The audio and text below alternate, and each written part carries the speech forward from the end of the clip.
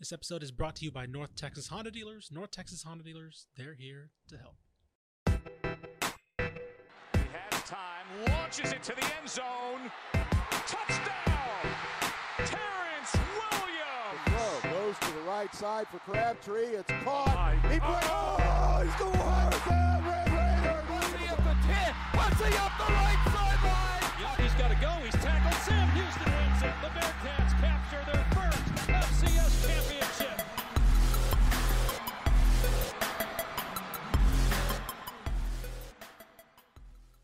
Hello, everyone, and welcome to the Republic of Football Recap Edition, Sunday, at the end of Week 2 college football. I'm your host, Ishmael Johnson, here with his first recap edition, Carter Yates. What's up, Carter?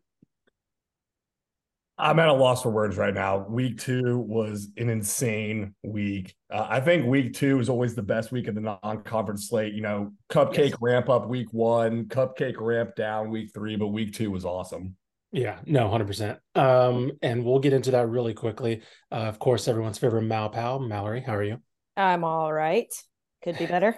Yeah. But we'll figure out why you could be better later. But you know, as you guys know, not a good weekend. Carter, I'm kicking you off these podcasts. So for those I'm the producer. I can cut your voice out at any time. She could do that. So for those of you that don't know, coming back, you know, we're still in the early part of the season. Recap editions, we go through every team in the state. We go back and look at our top 3 teams or top 3 games of the week, like we did on Wednesday, go in depth on those, and then we go reverse power poll order through the rest of the teams. And I mean, look, let's just start with the biggest headline. Texas 34, Alabama 24. Quinn Ewers plays fantastic. 24-38, 349 through the air, 3 touchdowns, no picks.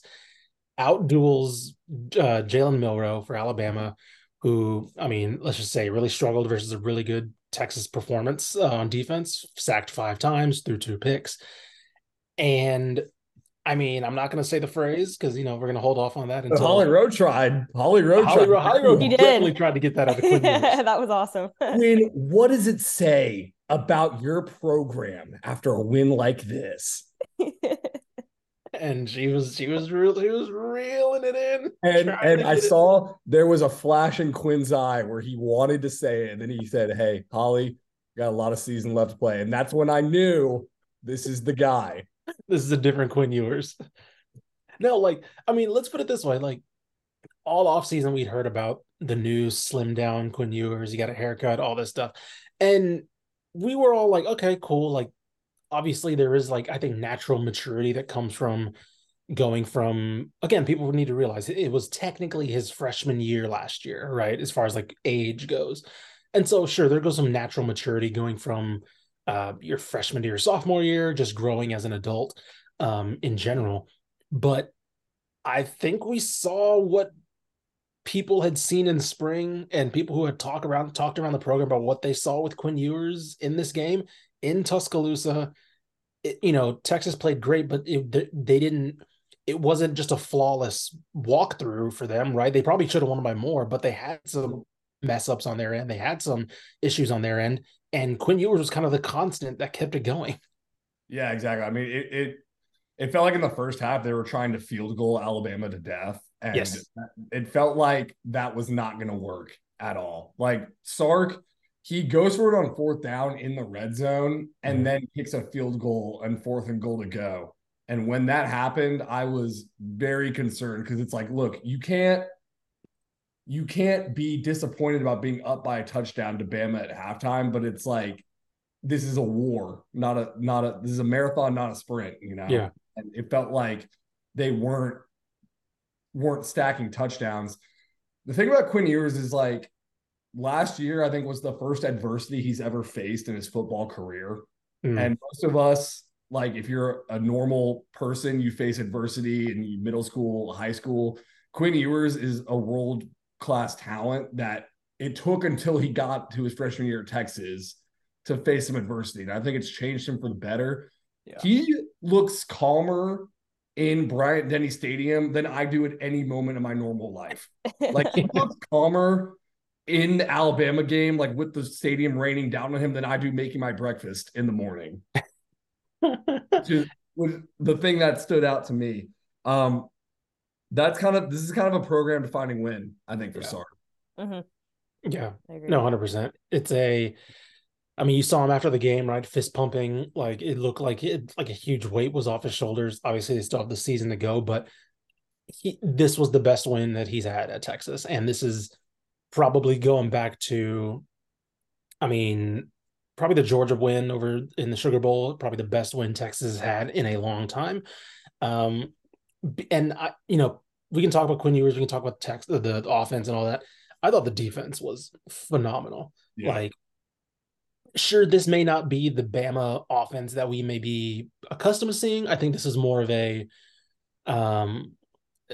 I don't know. I saw some questions on the offensive end for Alabama. Besides, not even Jalen Milroe. I think that play calling wise, I think they should be running more of what Jalen Hurts ran at Alabama. But I don't know if they have the skill talent to do that necessarily.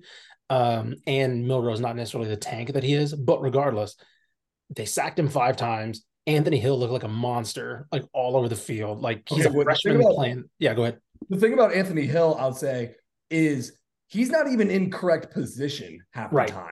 Right. Like he is just getting by on athleticism right now. So imagine when the experience catches up to the raw athleticism. Like by the time he's a junior, he could be the real deal. Because there's part of that time he's QB spine Jalen Milroe. And look, like, do not get me wrong, fantastic game by Anthony Hill. Sure. That just comes with experience. But there was plenty of times where it looked like he overcommitted or lost contain, and just the athleticism, he's able to bounce back and tackle him. I thought it's fantastic. I think it's going to be so much better too, and like by the end of the season. Yeah, and I think we were waiting. I don't know about you, but like, I mean, maybe as a cynical Longhorn fan you were, but I was like waiting for when the mistake happened, right? Or when like the kill shot from Bama happened, and it looked like it happened a couple times. I think they had that the deep ball to Jermaine Burton. Yeah, I was about to say that deep ball. When that happened, that was like, this is why you needed touchdowns instead of field goals there, because it's so quick that they can strike.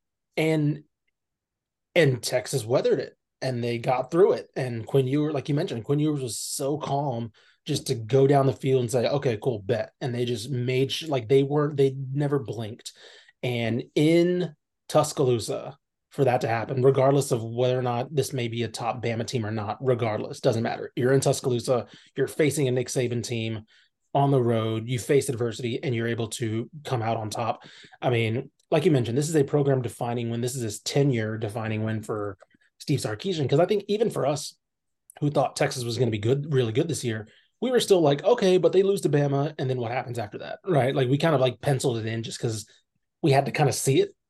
And we've seen it, and now like, okay, the ceiling with this team starts to lift a little bit to what we maybe thought they could do, because I don't know about you, we'll get to the rest of these games, there's not a game on this schedule that they can't win.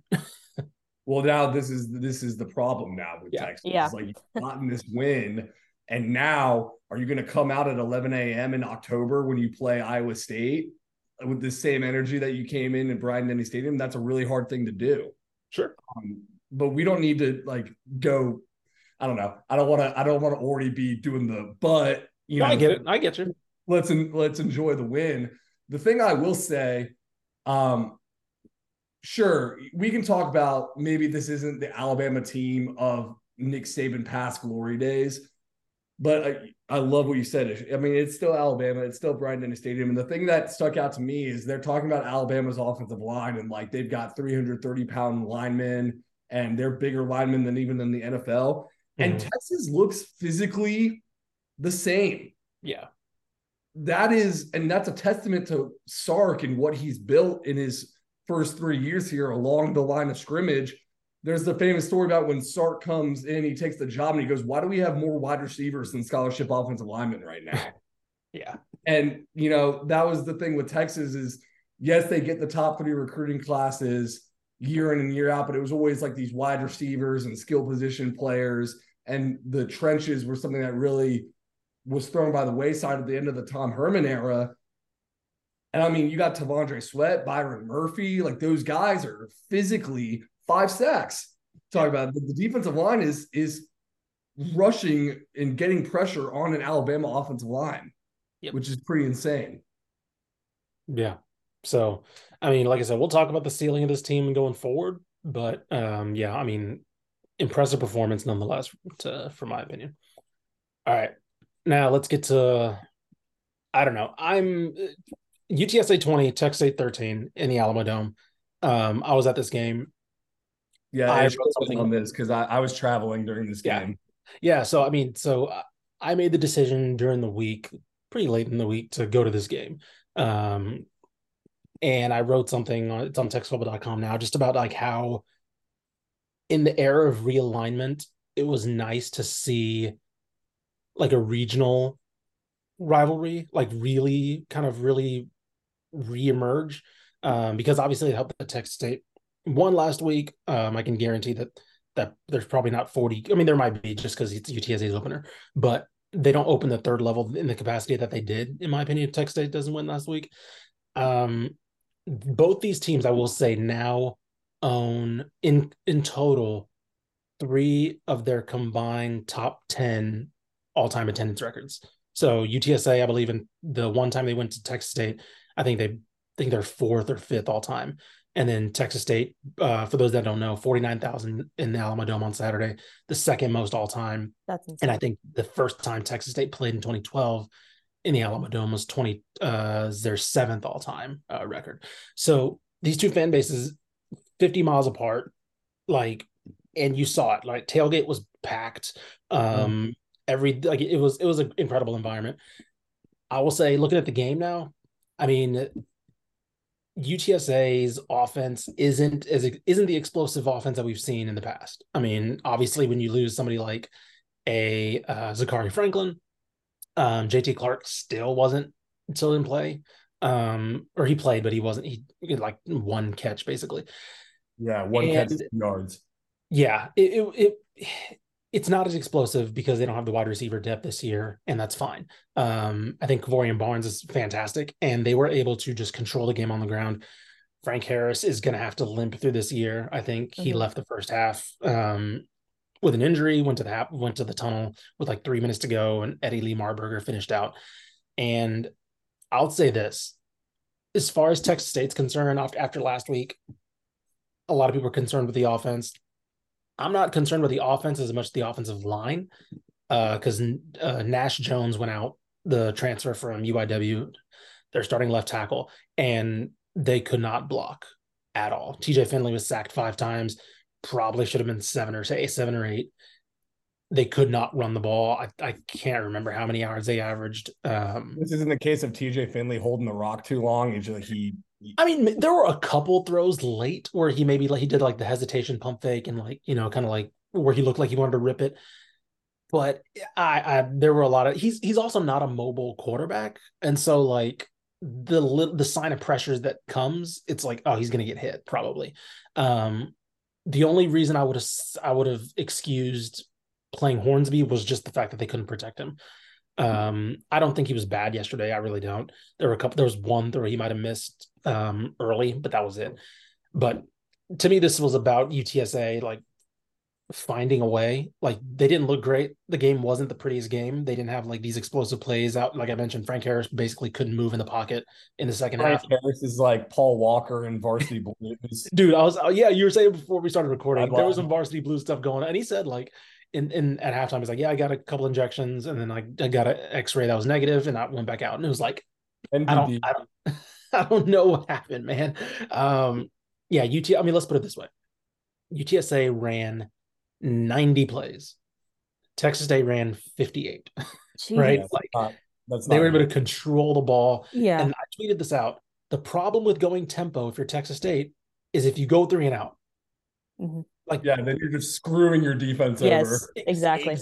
Exactly. And that happened quite a bit. Now, towards the end of the first half, or it might have been, towards the end of the first half, they started connecting on drives, and they started connecting. They strung together like, I think, 3 consecutive first downs. And you were like, oh, UTSA is getting gassed. Like, it looked really good.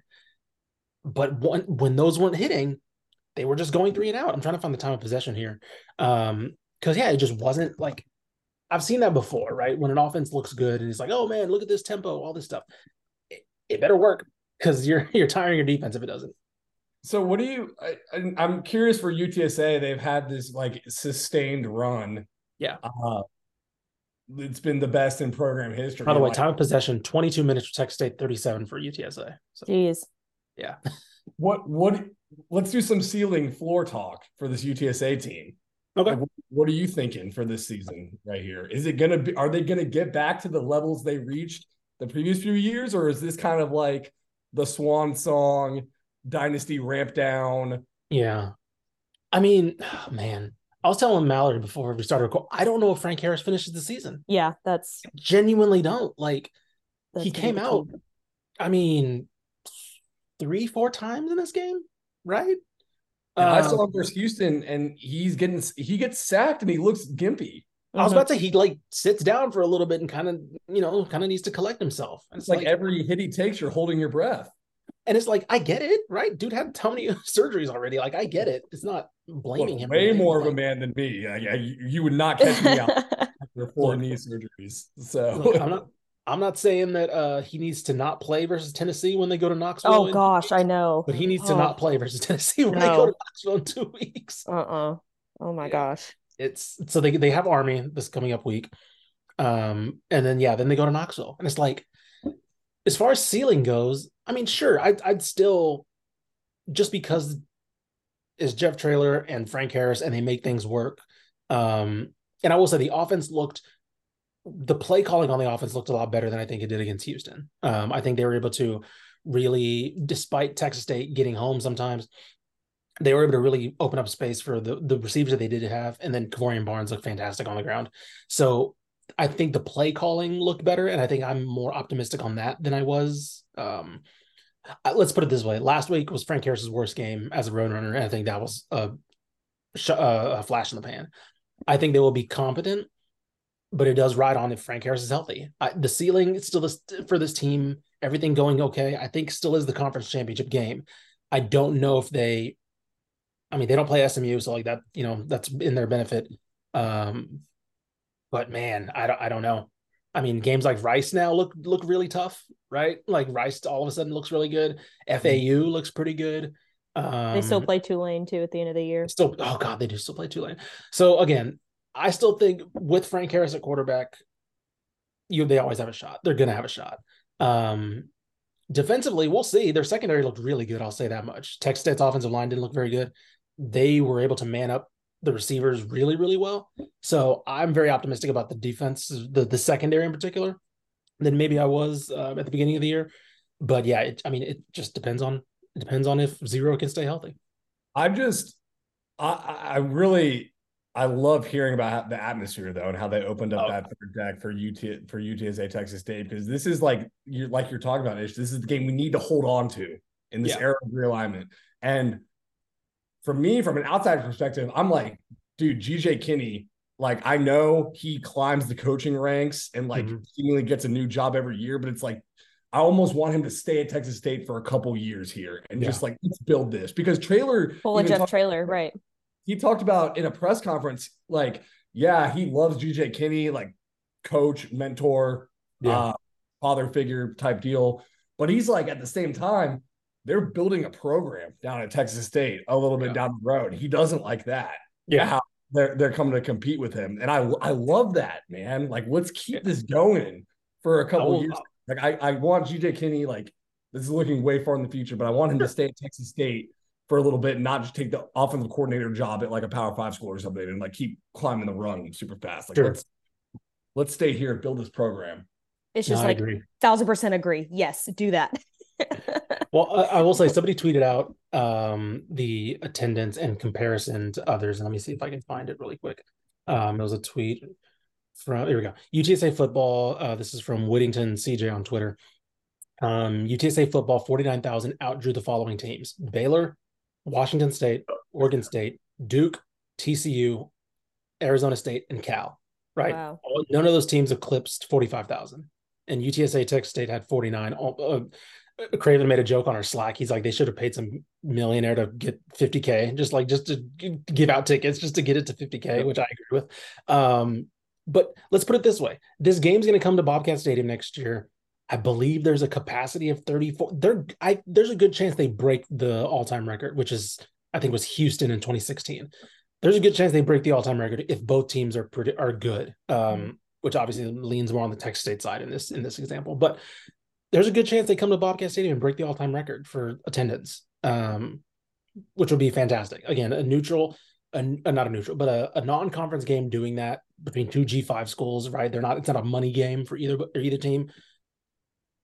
I don't know. It was awesome to see, especially for a game that, like I said, didn't have a lot of like buzz or like a lot of like, or not buzz, but like firepower and like crazy plays, things like that. It was just kind of a standard game. I think the atmosphere was stellar. All right, moving on. Let's go to Lubbock. Man, this one was rough. Oregon 38, Texas Tech 30. I mean, golly, man, bless the Red Raiders. that game was rough. Yeah. The ups and downs of Tyler Shuck. Mike Craven was at this game. You can read his piece. His 3 thoughts on this one. Again, the ups and downs of Tyler Shuck, the ups and downs of the Tech defense, even though I don't think this game's on the defense at all. The Tech defense is like the bend but don't break, but actually just break a little bit defense. I was about to say, yeah. Like, I'll say this. I was not too bought into the Bo Nix thing. He's kind of good, man. He is good. I don't know what happened between him, Auburn, and Oregon, but he's good. What were you saying? Say it again. I said Bo Nix, this is the year. He's got it. Heisman campaign. This is actually the year. This is what the billboards were talking about. This is I'm driving in the DFW Metroplex for some reason. I see a Bo Nix Heisman campaign poster.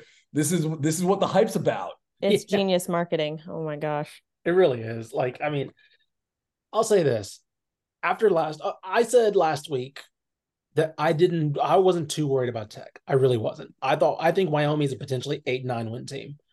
Going to Wyoming. Elevation's weird. It's a weird place to play. Good program. I wasn't too worried. And I don't know. I think it sucks to be 0-2, but like I think they proved me a little right that I think everything's still to play for them. In my opinion. Not every 0-2 is made the same. No. Sure. 2 is not the same as Baylor's 0-2. Yeah, we'll talk about them in a bit. Yeah. Yes. We'll talk about them in a bit. Like again, Wyoming, weird game. Oregon, a team that's blowout potential right there. Sure. I mean, Oregon is a Pac-12 contender. They've got a Heisman contender quarterback too in Bo Nix.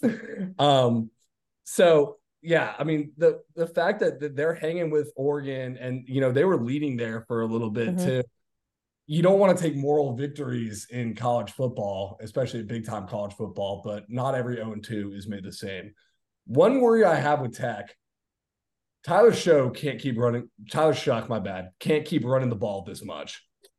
He's taking a lot of hits. For a guy with the injury history that he has, we need to have some running game outside of quarterback draw for Tyler Shuck. Yeah. Because Tyler Shuck is an NFL draft pick if he stays healthy. Mm-hmm. I'll stand on the table right now and say he's at least a mid-round draft pick. Sure. If he makes it throughout this season. He shows the flashes. He's got the prototypical build. But Taj Brooks has got to get more carries. I was going to say, why aren't they involving him more? He had 6 carries for 66 yards yesterday. Yeah. I really don't know.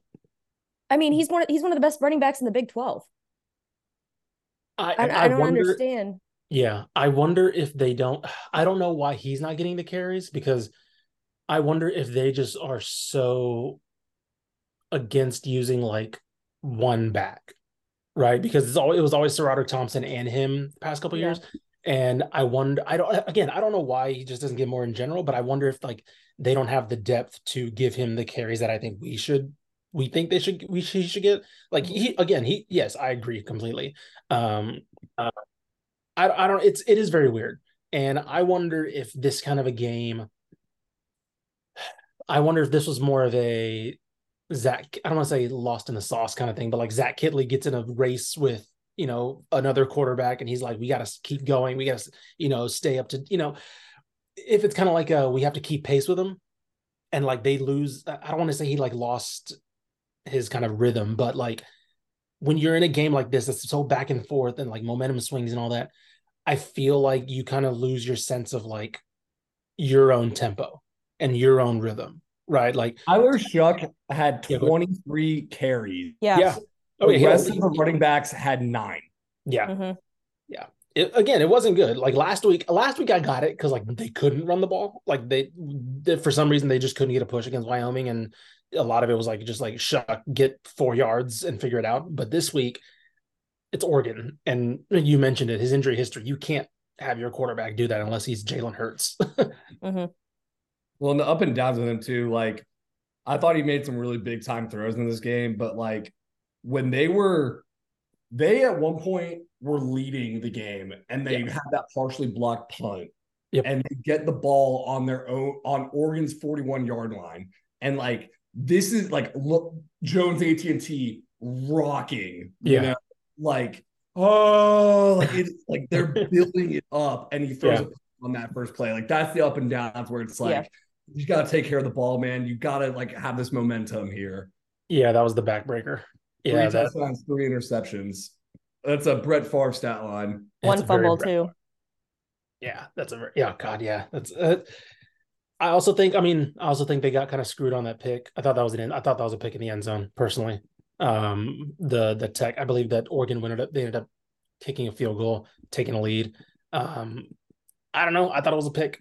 But it was hard to tell. I couldn't tell if they had possession or control or not by the time his first foot touched in bounds. So yeah, I mean, but still, like we said, there are things to question about this team, but everything's still there to play for.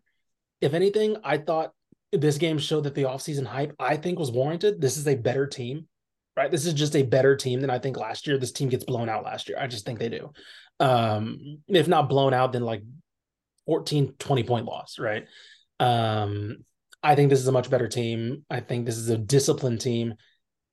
Just again, I think they just ran to a better team, a playoff team. So I don't know. That's just how I saw it. And this is what you get when you schedule this caliber of a team in week 2. Yeah. It's okay. So it's like, yes, it stinks to take the loss, but if you watch the game, I mean, you match up pretty well. Like it really did. So like this is why you like let's figure it out in non-conference. Let's get into Big 12 play. Got to get a win next week. Who do they have next week? I forgot. It's somebody not great. I can pull it up. They have Tarleton. So okay, yeah. You need to absolutely just hammer Tarleton. Yeah, just hammer Tarleton. Yeah, and then have some positive vibes going into conference play. I think everything's still there for them. Yep, 100%. All right, let's get into quick recaps for the reverse power poll. Starting off at the bottom, which a team that probably will stay at the bottom, North Texas, FIU 46, North Texas 39. Did I not say? Go ahead. Yeah. Did I not say on the preview episode this week that I was a little worried about this game? You did. Ish, you said, "Oh, it's FIU. They're one of the worst teams in the FBS." It's FIU. One thing is right. They are one of the worst teams in the FBS. I know. And I said I know, but then I also said that still worries me a little bit. Mallory, I have a question. FIU put up 14 points against. I know. I saw that. Powerhouse Maine put up 46. Powerhouse Maine. Put up 46 with North Texas. Thoughts? Yeah. Again, I knew. I told you guys I had a reason to worry about this game this week. Yeah. I think last week we could choke it up to them playing a Power 5 conference. I think a lot of those worries were kind of swept under the rug just because, like Cal is a Power 5 team. I think they were fully exposed this week, especially defensively. I mean, I just think the defense overall just looks bad. Looks really, really bad. 46 points to a team like FIU is just that's not okay. Freshman quarterback, by the way. Correct. A true freshman quarterback. There is just no reason that they should have been able to score that much. It was terrible. Offensively, I think they had more of a balanced attack. I think that's promising. my thing here. Why in the hell was Stone Earl the starting quarterback these past 2 games? That is my Carter, you were at the press conference, right? When Eric Morris named Stone Earl the starting quarterback. Yeah. This game should prove that Chandler Rogers needs to be the starting quarterback moving forward. I mean, there is no excuse at this point. Stone Earl threw 1 touchdown and 2 interceptions. And then Chandler Rogers came in to relieve him. And he went 11 for 15, 201 yards, 2 touchdowns, no interceptions. He was able to move the ball for this offense. It was so good. Why wasn't he playing? And unfortunately, the defense let him down. I mean, I think if the defense were better, UNT wins this game with Chandler Rogers at quarterback. But I think moving forward, and of course, I'm not a coach, but moving forward, I think Chandler Rogers needs to be the starting quarterback. This is total conjecture. I mean, kind of outside looking in.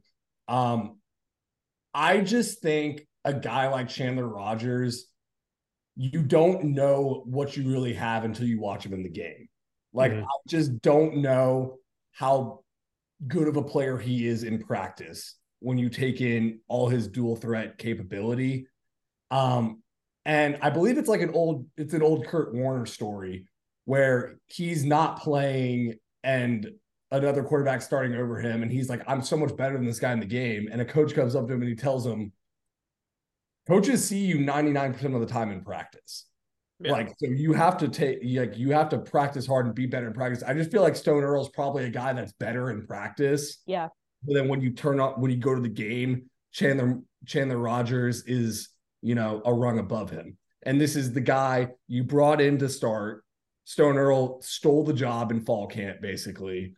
But maybe it's time to say, let's get back to the original plan. I was going to say, well, here's the thing, too. I think that Stone Earl definitely is the type of quarterback that Eric Morris wants. Obviously, like the more of a passing attack quarterback. I think that's definitely what Eric Morris was brought in to do, and that's what he wants to do. That's the type of scheme that he wants to run. But I think at this point, you scratch that plan. You start involving your star running backs more. You start involving the run game more with Chandler Rogers. But again, that's my opinion. And that's where I think that this program needs to be moving forward. Yeah. You've got like the 4 horsemen of Denton back there. You have that's what I'm saying. So why are we so concerned? Yeah, that's what I'm saying. So definitely, obviously defense needs to improve, I think, in all corners. That might just be what it is this year. They might just have to ride that bad defense. Right. The offense just might need to pull it together and step it up, because I don't think the defense can keep up. But again, I think that's what it needs to be moving forward. Will the defense hold a team under 35 points this year? Ask me last week before the FIU game, I would have said absolutely yes. That was just a Power 5 team that came in and they looked pretty good on offensively. Ask me again today, and I'm going to say no. Yeah, and there's no excuse for a FIU 46-point game. I mean, they got a La Tech coming up next week, which is all of a sudden a very tasty game in my opinion. So, right. All right, moving on. Air Force 13, Sam Houston 3. Literally like the same script as last week. The defense looks phenomenal, and the offense. I think it's similar to the Chandler Rogers thing, Stone Earl thing. I don't think Grant Gunnell's ready. I still don't think he knows the playbook. From what I've heard, he's just not picking up the playbook the way he hoped. Also, Keegan Shoemaker's a team captain, right? So I think that there is a leadership quality there. He threw 14 passes for 44 yards. Like, they don't trust him to throw the ball. Well, here's, analysis on my is 3 points in the first 2 games is probably not going to get it done. Yeah. 3 points. Especially when your defense is playing great. Like, this defense is going to be one of the best in Conference USA in year 1 as an FBS program. That's awesome. That's sick. I'd be so pressed if I was on the defensive side right now. Like, we're like, man, what the? look, if you're on the defense, you're probably like, look, we got to get a scoop and score. We got to get a pick. We got to start doing some points here, because they ain't doing it. Yeah. Yeah. Keegan Shoemaker, 8 of 14 for 44 yards. I mean, look, running the ball, 30 carries for 36 yards on the ground. Like, this offense is putrid.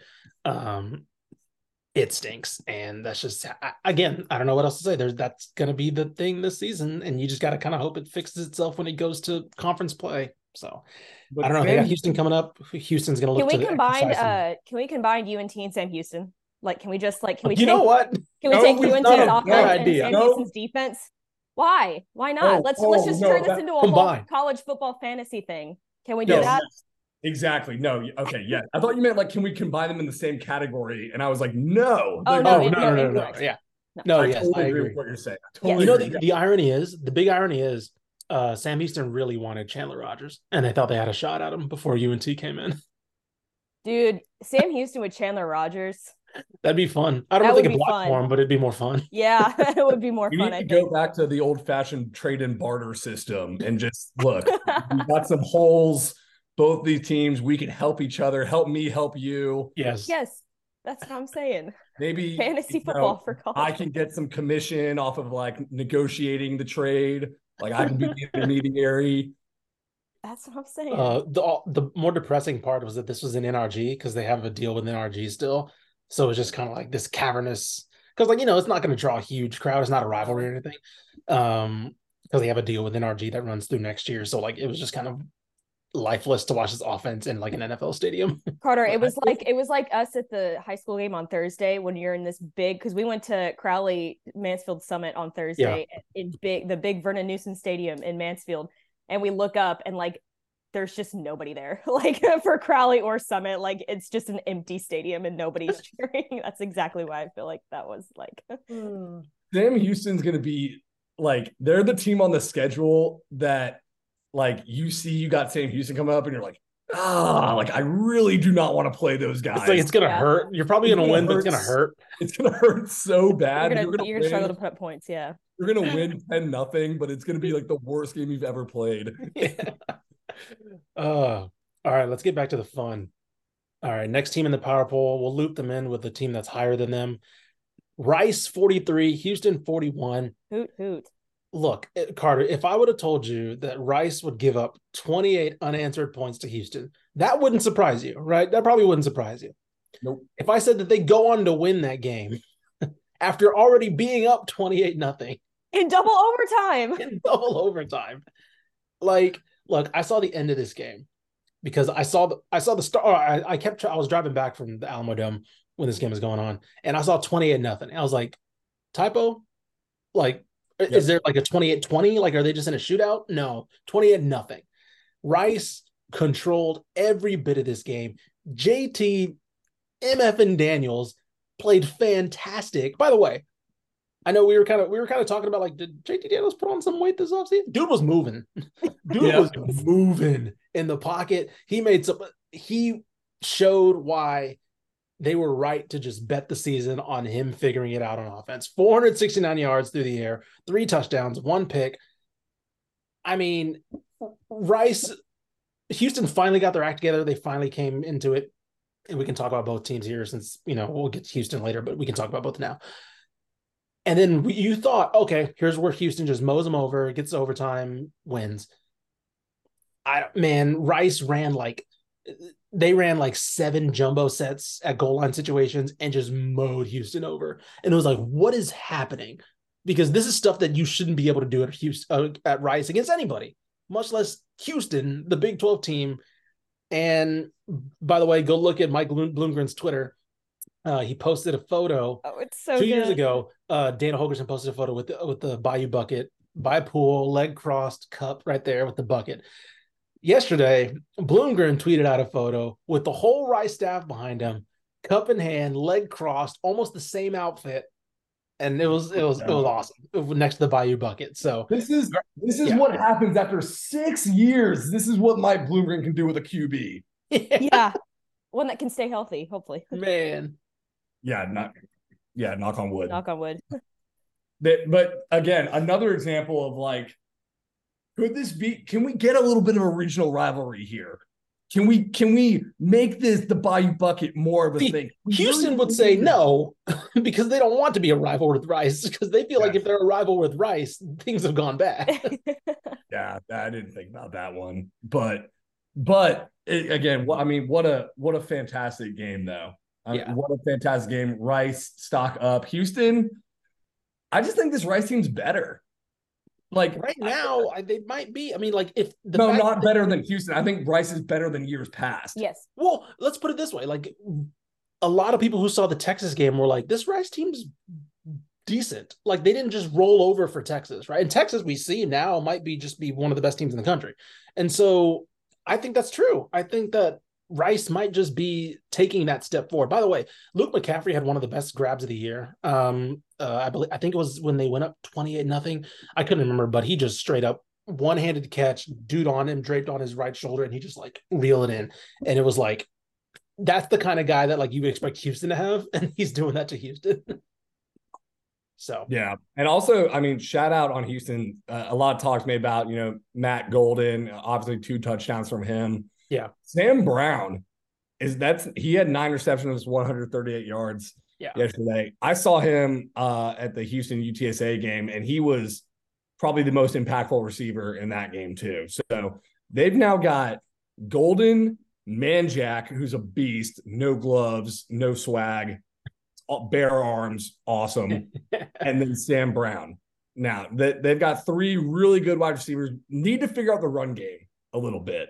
Sure. But that offense has a chance to be very, very good as the year goes on. I mean, sticking on Houston a little bit, since we don't have to talk about them later, we'll talk about them now. I'm just worried about throwing the offense on Donovan Smith. Yeah. Like 42 passes is a lot of passes for Donovan Smith. Like you mentioned, the running game needs to figure itself out, because I don't think you can win with 40. Like Donovan Smith's not a quarterback that you throw 40 passes with. He's somebody who can contribute in the run game. He can hit these good, talented receivers like Sam Brown, Matthew Golden, Joseph Manjack, those guys. But he's somebody who, I think if he's around 25 to 30, that's the perfect spot for him. That's enough to make defenses honest, but he's also somebody who needs the run game to balance out. He's just not consistent enough to be able to run a Dana Holgorsen air raid type of offense, in my opinion. Yeah, and we talk about the loss of Alton McCaskill, but Tony Mathis Jr. and Stacey Sneed are 2 very capable backs that could use a little bit more work. I think you want to lean into running back by committee, because right now what's happening is Donovan Smith it's very similar to Tyler Shuck right now. It's like he's tossing the ball 40 times a game, and he's also your best runner. Right. Donovan Smith is not like a mobile quarterback necessarily, like not thought of in this dual threat capacity like some other quarterbacks are thought of. So he's rushing the ball 16 times, where Tony Mathis Jr. and Stacey Sneed are getting the ball like 6 times each. Right. That needs to even out. We'll talk about this midweek, but they get TCU coming up, which all of a sudden in their Big 12 opener, and all of a sudden, very interesting matchup, because I have no idea what to expect from that one. Yeah. Yeah. That's gonna be, I'm gonna have my eyes glued to that game. Is that at TCU, or where's that game at? Let me see. Let me double check. I will. It is at home, so that'll be Houston's home opener at home. Okay. Big 12 opener at home. So. Is that going to be the game of the week? Because this week 3 slate is week 3 is kind of weak. It looks really bad. It might be, honestly. What do you mean, UTSA Army? Which did y'all see Army running shotgun? No, I mean, they're running some different stuff this year. It looks really sacrilegious. I almost threw up when I saw this. I mean, our armed service academy. What happened to our country? What happened to our country? What happened to our country? This is why America, we're getting our teeth kicked in now if we're running shotgun instead of triple option like the service academy should be running. That was disgusting. That's why Biden's approval ratings took a dip. Look, somebody saw shotgun and they're like, absolutely not my country. I mean, not to get too political, but Biden has overseen Army moving to the shotgun. What does that say about him? Oh God. Speaking of a team that maybe need the triple option, UTEP Northwestern 38, UTEP 7. We don't have to spend too much time on this. What? Awful. I didn't know this happened. Oh, you didn't? You missed the score, buddy. I missed it. Game was fun for like a drive, and then UTEP forgot. You're not giving UTEP enough credit. It was fun for a half. And It was fun then for a half, and then Northwestern came UTEP out and forgot scored that. 31 unanswered points. Northwestern did. Yeah, you're right. Western, nobody believes in us. Us against the world. No, I was gonna say I think this game says more about Northwestern than it does UTEP. I think Northwestern was like, they went in the locker room at halftime and they looked around and they were like, guys, we've got to pull this together. What are we doing? Yeah. We are in a downward spiral right now. Like, we've got to pull this together. I think it just says more about Northwestern than it. No, that's fair. That's fair. UTEP. I think for me, the disappointing thing comes from like, this was ripe for the taking in terms of like what could have been for UTEP, right? I'm not saying this was a game they should have won or anything, but like, this is a down Power 5 program. Like we mentioned, like Carter mentioned, it was like, this is a team that like, this is the only time Northwestern in Northwestern history that they should be able to say, you know, underdog mentality against UTEP, right? With everything that's happened there, rightfully so, I should say, as far as Pat Fitzgerald's concerned. But regardless, this was the one chance you're like, man, is this something? And then it just like, no, the door just slams in their face. It's like, absolutely not. Yeah. So, I mean, we don't talk about this one. I mean, again, unfortunate. It's one of those games where it's like, I think UTEP's had like 7 games where you're like, is this the game? And you're like, no, it's not. So. Well, did they try to rely on Gavin Hardison too much? I mean, like throwing the ball. I mean, and I think when the game gets away from them in the second half, I think they have to chase it. And so right. Well, and I was gonna say, when we've known that like when they do put the game on Gavin Hardison's back like that, it usually doesn't turn out to be it's not good. A good outcome. So right. And that's kind of like what it looks like they had to end up doing, kind of. And again, that's a good point. Got away. I'm doing a little schedule peek ahead. October 25th, Wednesday night, UTEP versus Sam Houston. In Huntsville. You are a sick puppy if you're watching this game. Wait, Wednesday night? Wednesday night, because remember, Conference USA has the weekday slates now. Yeah, because that's such a glorious conference. And let me make something clear. I am that sick puppy. I was about to say, yes, I'm absolutely. intrigued by what that. Else am I doing on a Wednesday night? Exactly. I'm intrigued. Okay. Honestly, that might be a trip. Honestly. Okay, midweek Huntsville's only like an hour and a half away. That might be. I was gonna say that might. Should we do an ROF squad up there? I think we should. Yeah. I mean, look, we'll talk. Okay. We'll talk. Pin that. Moving on. Carter, let's get you going. This is the game you were at. Utah 20, Baylor 13. I couldn't help but laugh at the last play. Because it looked like Baylor was trying to let them score, but also not. And then Utah was like trying to wind the clock down, but then Baylor just pushed him in the end zone. You were at this game. What happened? What was going on here? This one really hurts for Baylor. Yeah. Because they were in control this entire game. Like, Utah's offense without Cam Rising is anemic. Like, it was kind of gross, honestly. And Baylor, you can't control who you play. The defense looked so much better.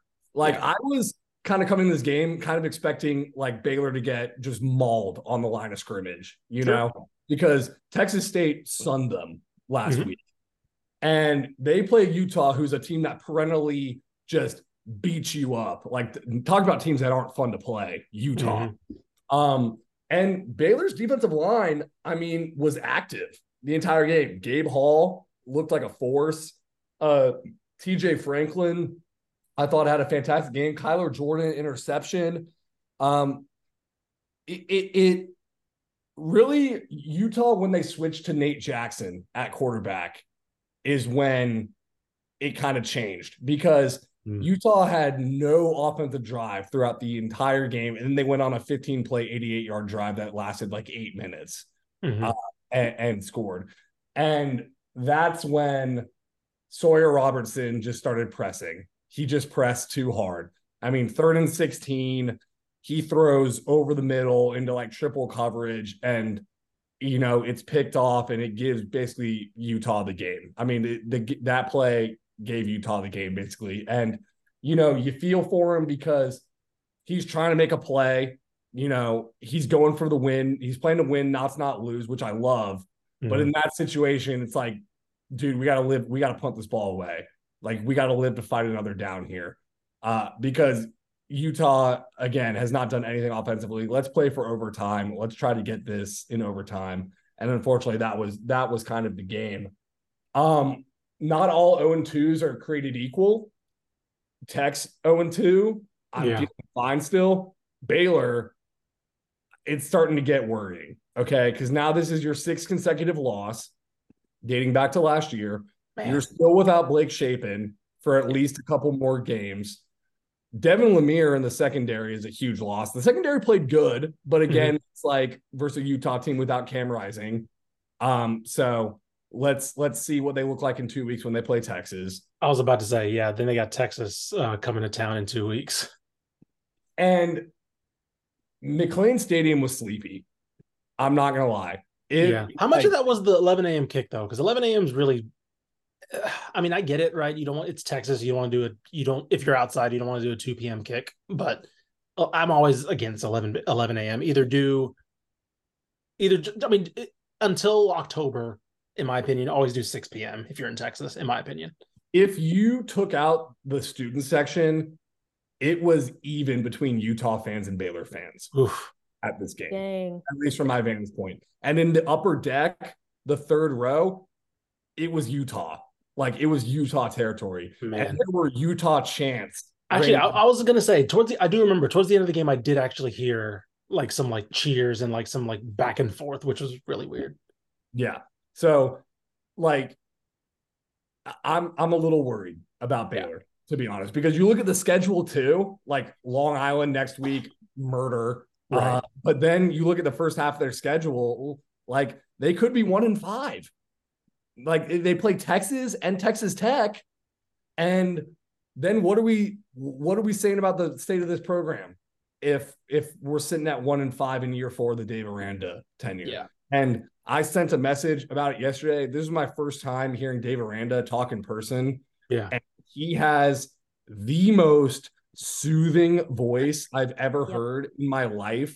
I was as relaxed as Quinn Ewers was in Bryant-Denny Stadium when Dave Aranda started talking. Like, I was like, oh, wow, like this is so peaceful. Like, he's such a nice man.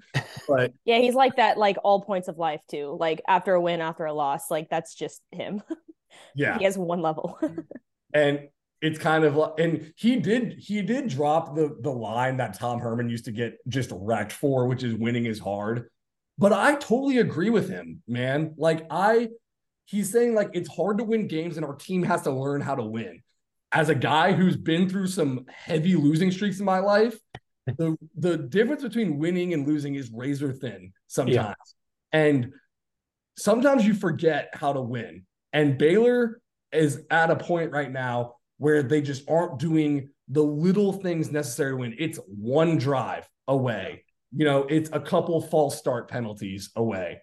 And I think their roster, they can be a good team. I really do. Like, I'm not saying this to be nice, but they just need to get a win under their belt.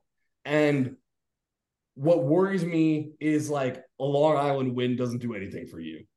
Sure. There's nothing for nobody. You needed a win versus Texas State or Utah. This was a game you kind of needed to win to right the ship. And, a game you controlled the entire day and you lose it at the very end. Yep. Well said. We'll keep an eye on Baylor because we'll probably not the last time we're going to be talking about them, regardless of how they do the rest of the year, probably. Moving on, we don't have to mention this one at all. TCU, took care of business, 41-6, get right game. We said get right game. That's exactly what happened. They lost 6 points. Yeah.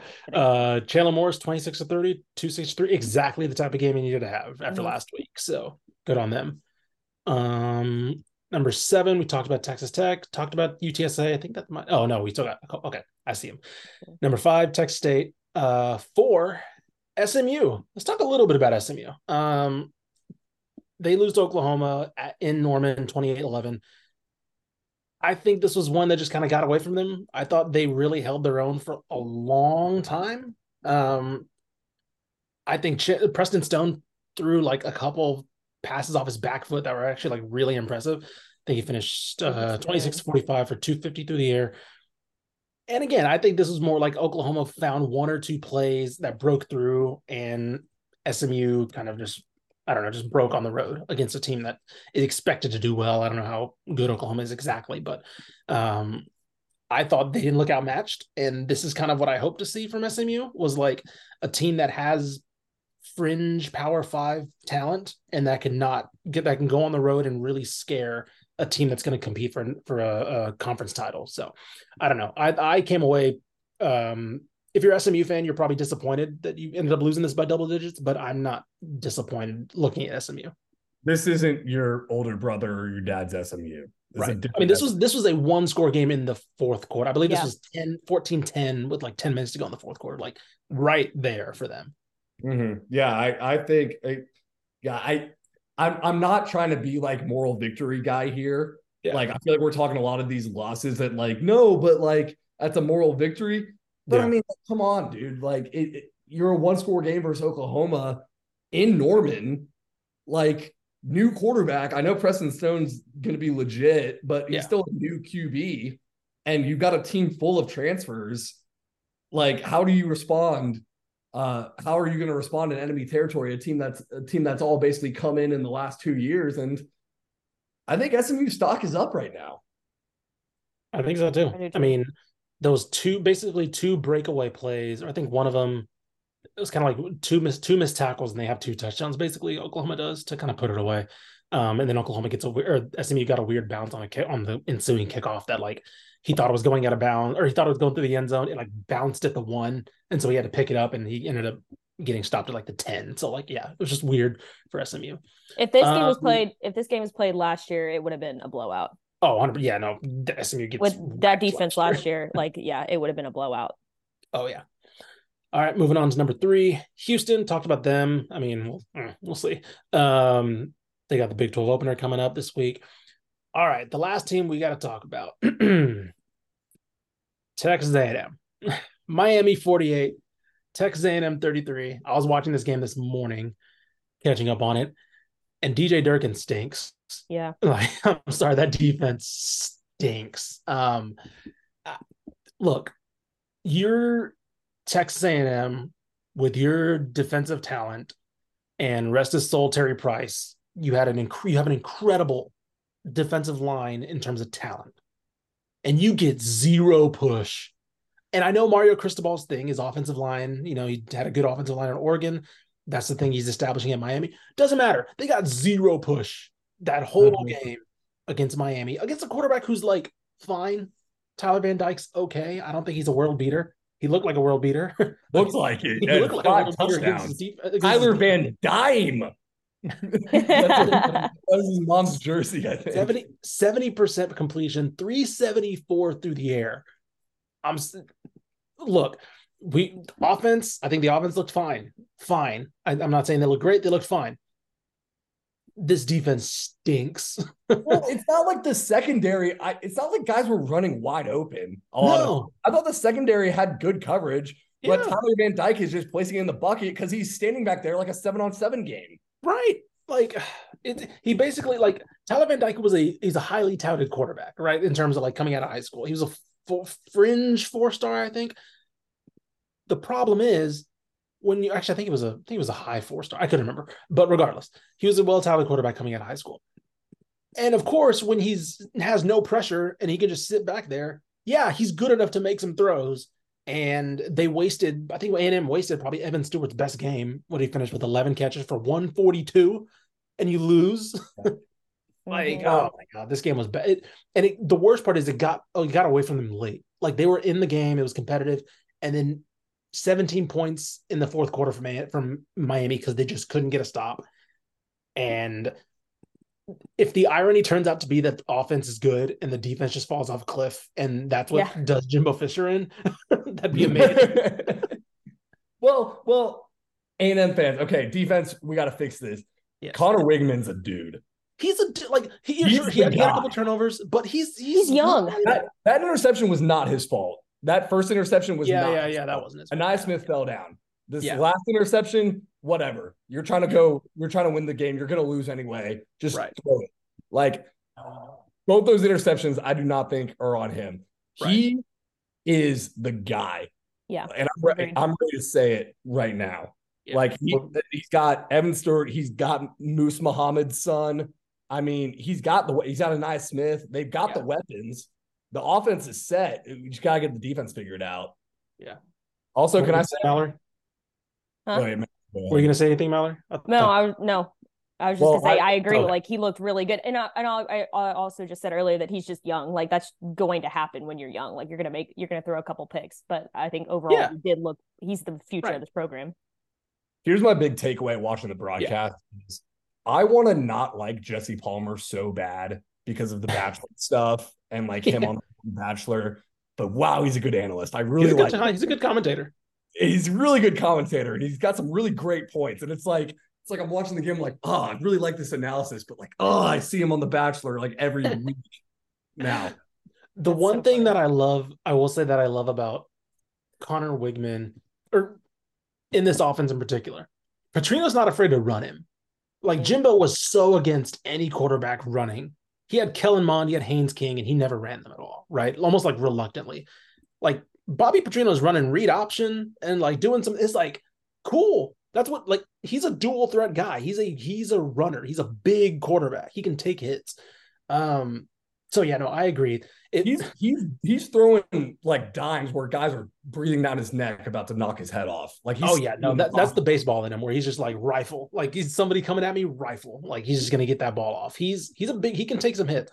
So yeah, the irony now 2 games in is that the offense looks good and the defense might stink.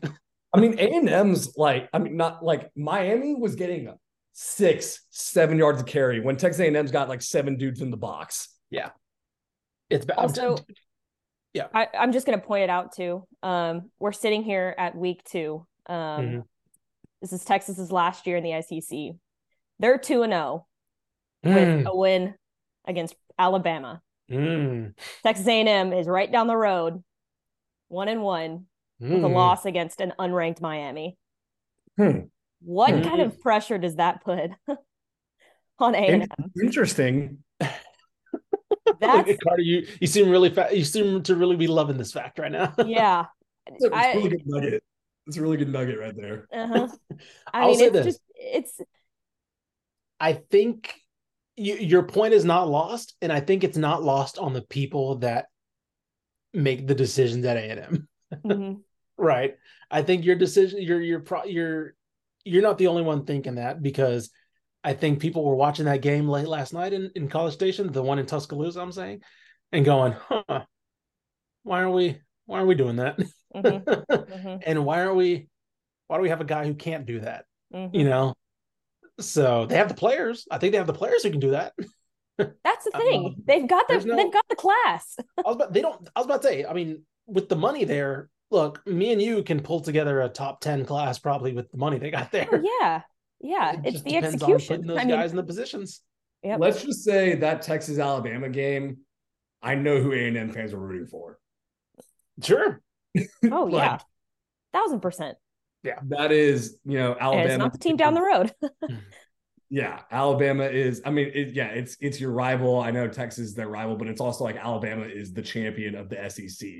And kind of the representation, the physical embodiment of big. You wanted to see your rival go in there, get stomped, and say, "Look, you don't belong," right? Yeah. Like you don't belong. Yeah. And it's like they went in there and they belonged and proved they belonged. It's like this was the thing you had over them for a decade. Yeah, right. Exactly. That you're in the SEC, you're up here, and now it's like they're not even in the conference yet. And it's like you right there on the same level all of a sudden. It's like it's like you're at the function and like the guy you don't like shows up and you're like, oh yeah, I can't wait till everyone figures out he's a fraud. And then everybody loves him. Everyone loves him. Everyone loves him. And he's like staying late and hanging out and like, you gotta go home, but like he's still chilling and it's like, crap. I'm also genuinely concerned for the rest of their schedule. I mean, it's a gauntlet of a schedule. A bad schedule. And if they looked that bad against Miami, that's purely concerning. I'm not as low on like A&M as I think. I mean, the defense is defensively I think the defense. Yes, I was about to say the offense. I think I'm genuinely happy with. Like genuinely, I think they ran a lot of interesting things. I think Connor Wigman looks like the guy. But I do. I mean, like again, a lot of these teams that they're facing They need a defense. They need a defense. Tennessee, That's South exactly. Carolina, Ole Miss. Like, these are teams that you need to stop. Yeah. Yeah. And It's that's what not, my this is issue not, is. yeah, this is not the Big Ten. Like, Yeah. they would survive in the Big Ten, but here, yeah, you can't. Alabama comes to Kyle Field, and Jalen Milroe played bad because mostly a lot of the times because Texas had a pass rush and they had playmakers in the secondary and they were able to fly all over the field. We'll wait. That's in October, but I don't see A&M having that proactive defense that kind of needs to make an offense, make an adjustment right now, and that's a problem. Yeah, so we'll see. But I'm sorry, I'll say it again. DJ Durkin stinks. I haven't seen. This is 2 years now where I'm looking at the defense going, where are these guys at? Has Craven released the power poll yet? I don't think so. I think he's working on that right now. So I'm curious to see where they fall to. So I can tell you who's going to be last. Well, yeah, North Texas is probably going to chill there for a bit. We'll see after next week because they got a lot of tech. That'll be fun too. So, all right, out the caboose.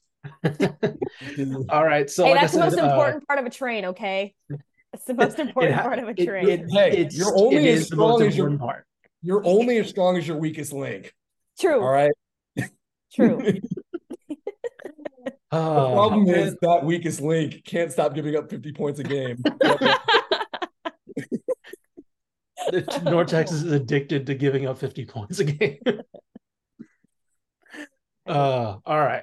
So that'll do it. Texas, of course, number one. They will stay there. Spoiler alert. After this weekend, the only 2-0 team in the state of Texas, which is crazy. Not even that they're 2-0, is that they're the only one. That everybody else already has a loss on the year. So yeah, that'll be a lot of Texas teams playing each other. Okay, there's a lot of cannibals. That's fair. I guess so. Well, still, teams that you wouldn't expect to be the one. Houston, you didn't expect them to be the one with the loss against Rice. Yeah. So yeah, true. Anyway, regardless, that'll do it for us. We'll keep it there. Let you enjoy your Sunday. NFL Sunday, first NFL Sunday. Everybody got their fantasy teams locked? Everybody good to go? Yeah, I think so. All right. I don't know. My first one was Thursday because Goff played, and so he played okay. So good. I got the stress out of the way. So all righty. We'll see you guys Wednesday. We'll be back with a full preview episode of all the teams playing this week. Please like, rate, subscribe. Listen to all the episodes, all the shows, I should say, on the Republic of Football. Everybody will be giving their recaps, their reactions to the weekend on each individual shows. And like I said, we'll be back Wednesday. Mallory, how did Rutgers do this week? 2-0, baby. 2-0, they're rolling 2-0. We got the Longhorns and we got the Scarlet Knights as a representation of 2-0 on this podcast. Jimbo Fisher, please give us a call. We have some pointers on what you could maybe do on defense, which is get a pass rush. Please give us a call. You're the only coach in the FBS to not do that in the state right now. So we'll talk to you guys on Wednesday and we'll see you later.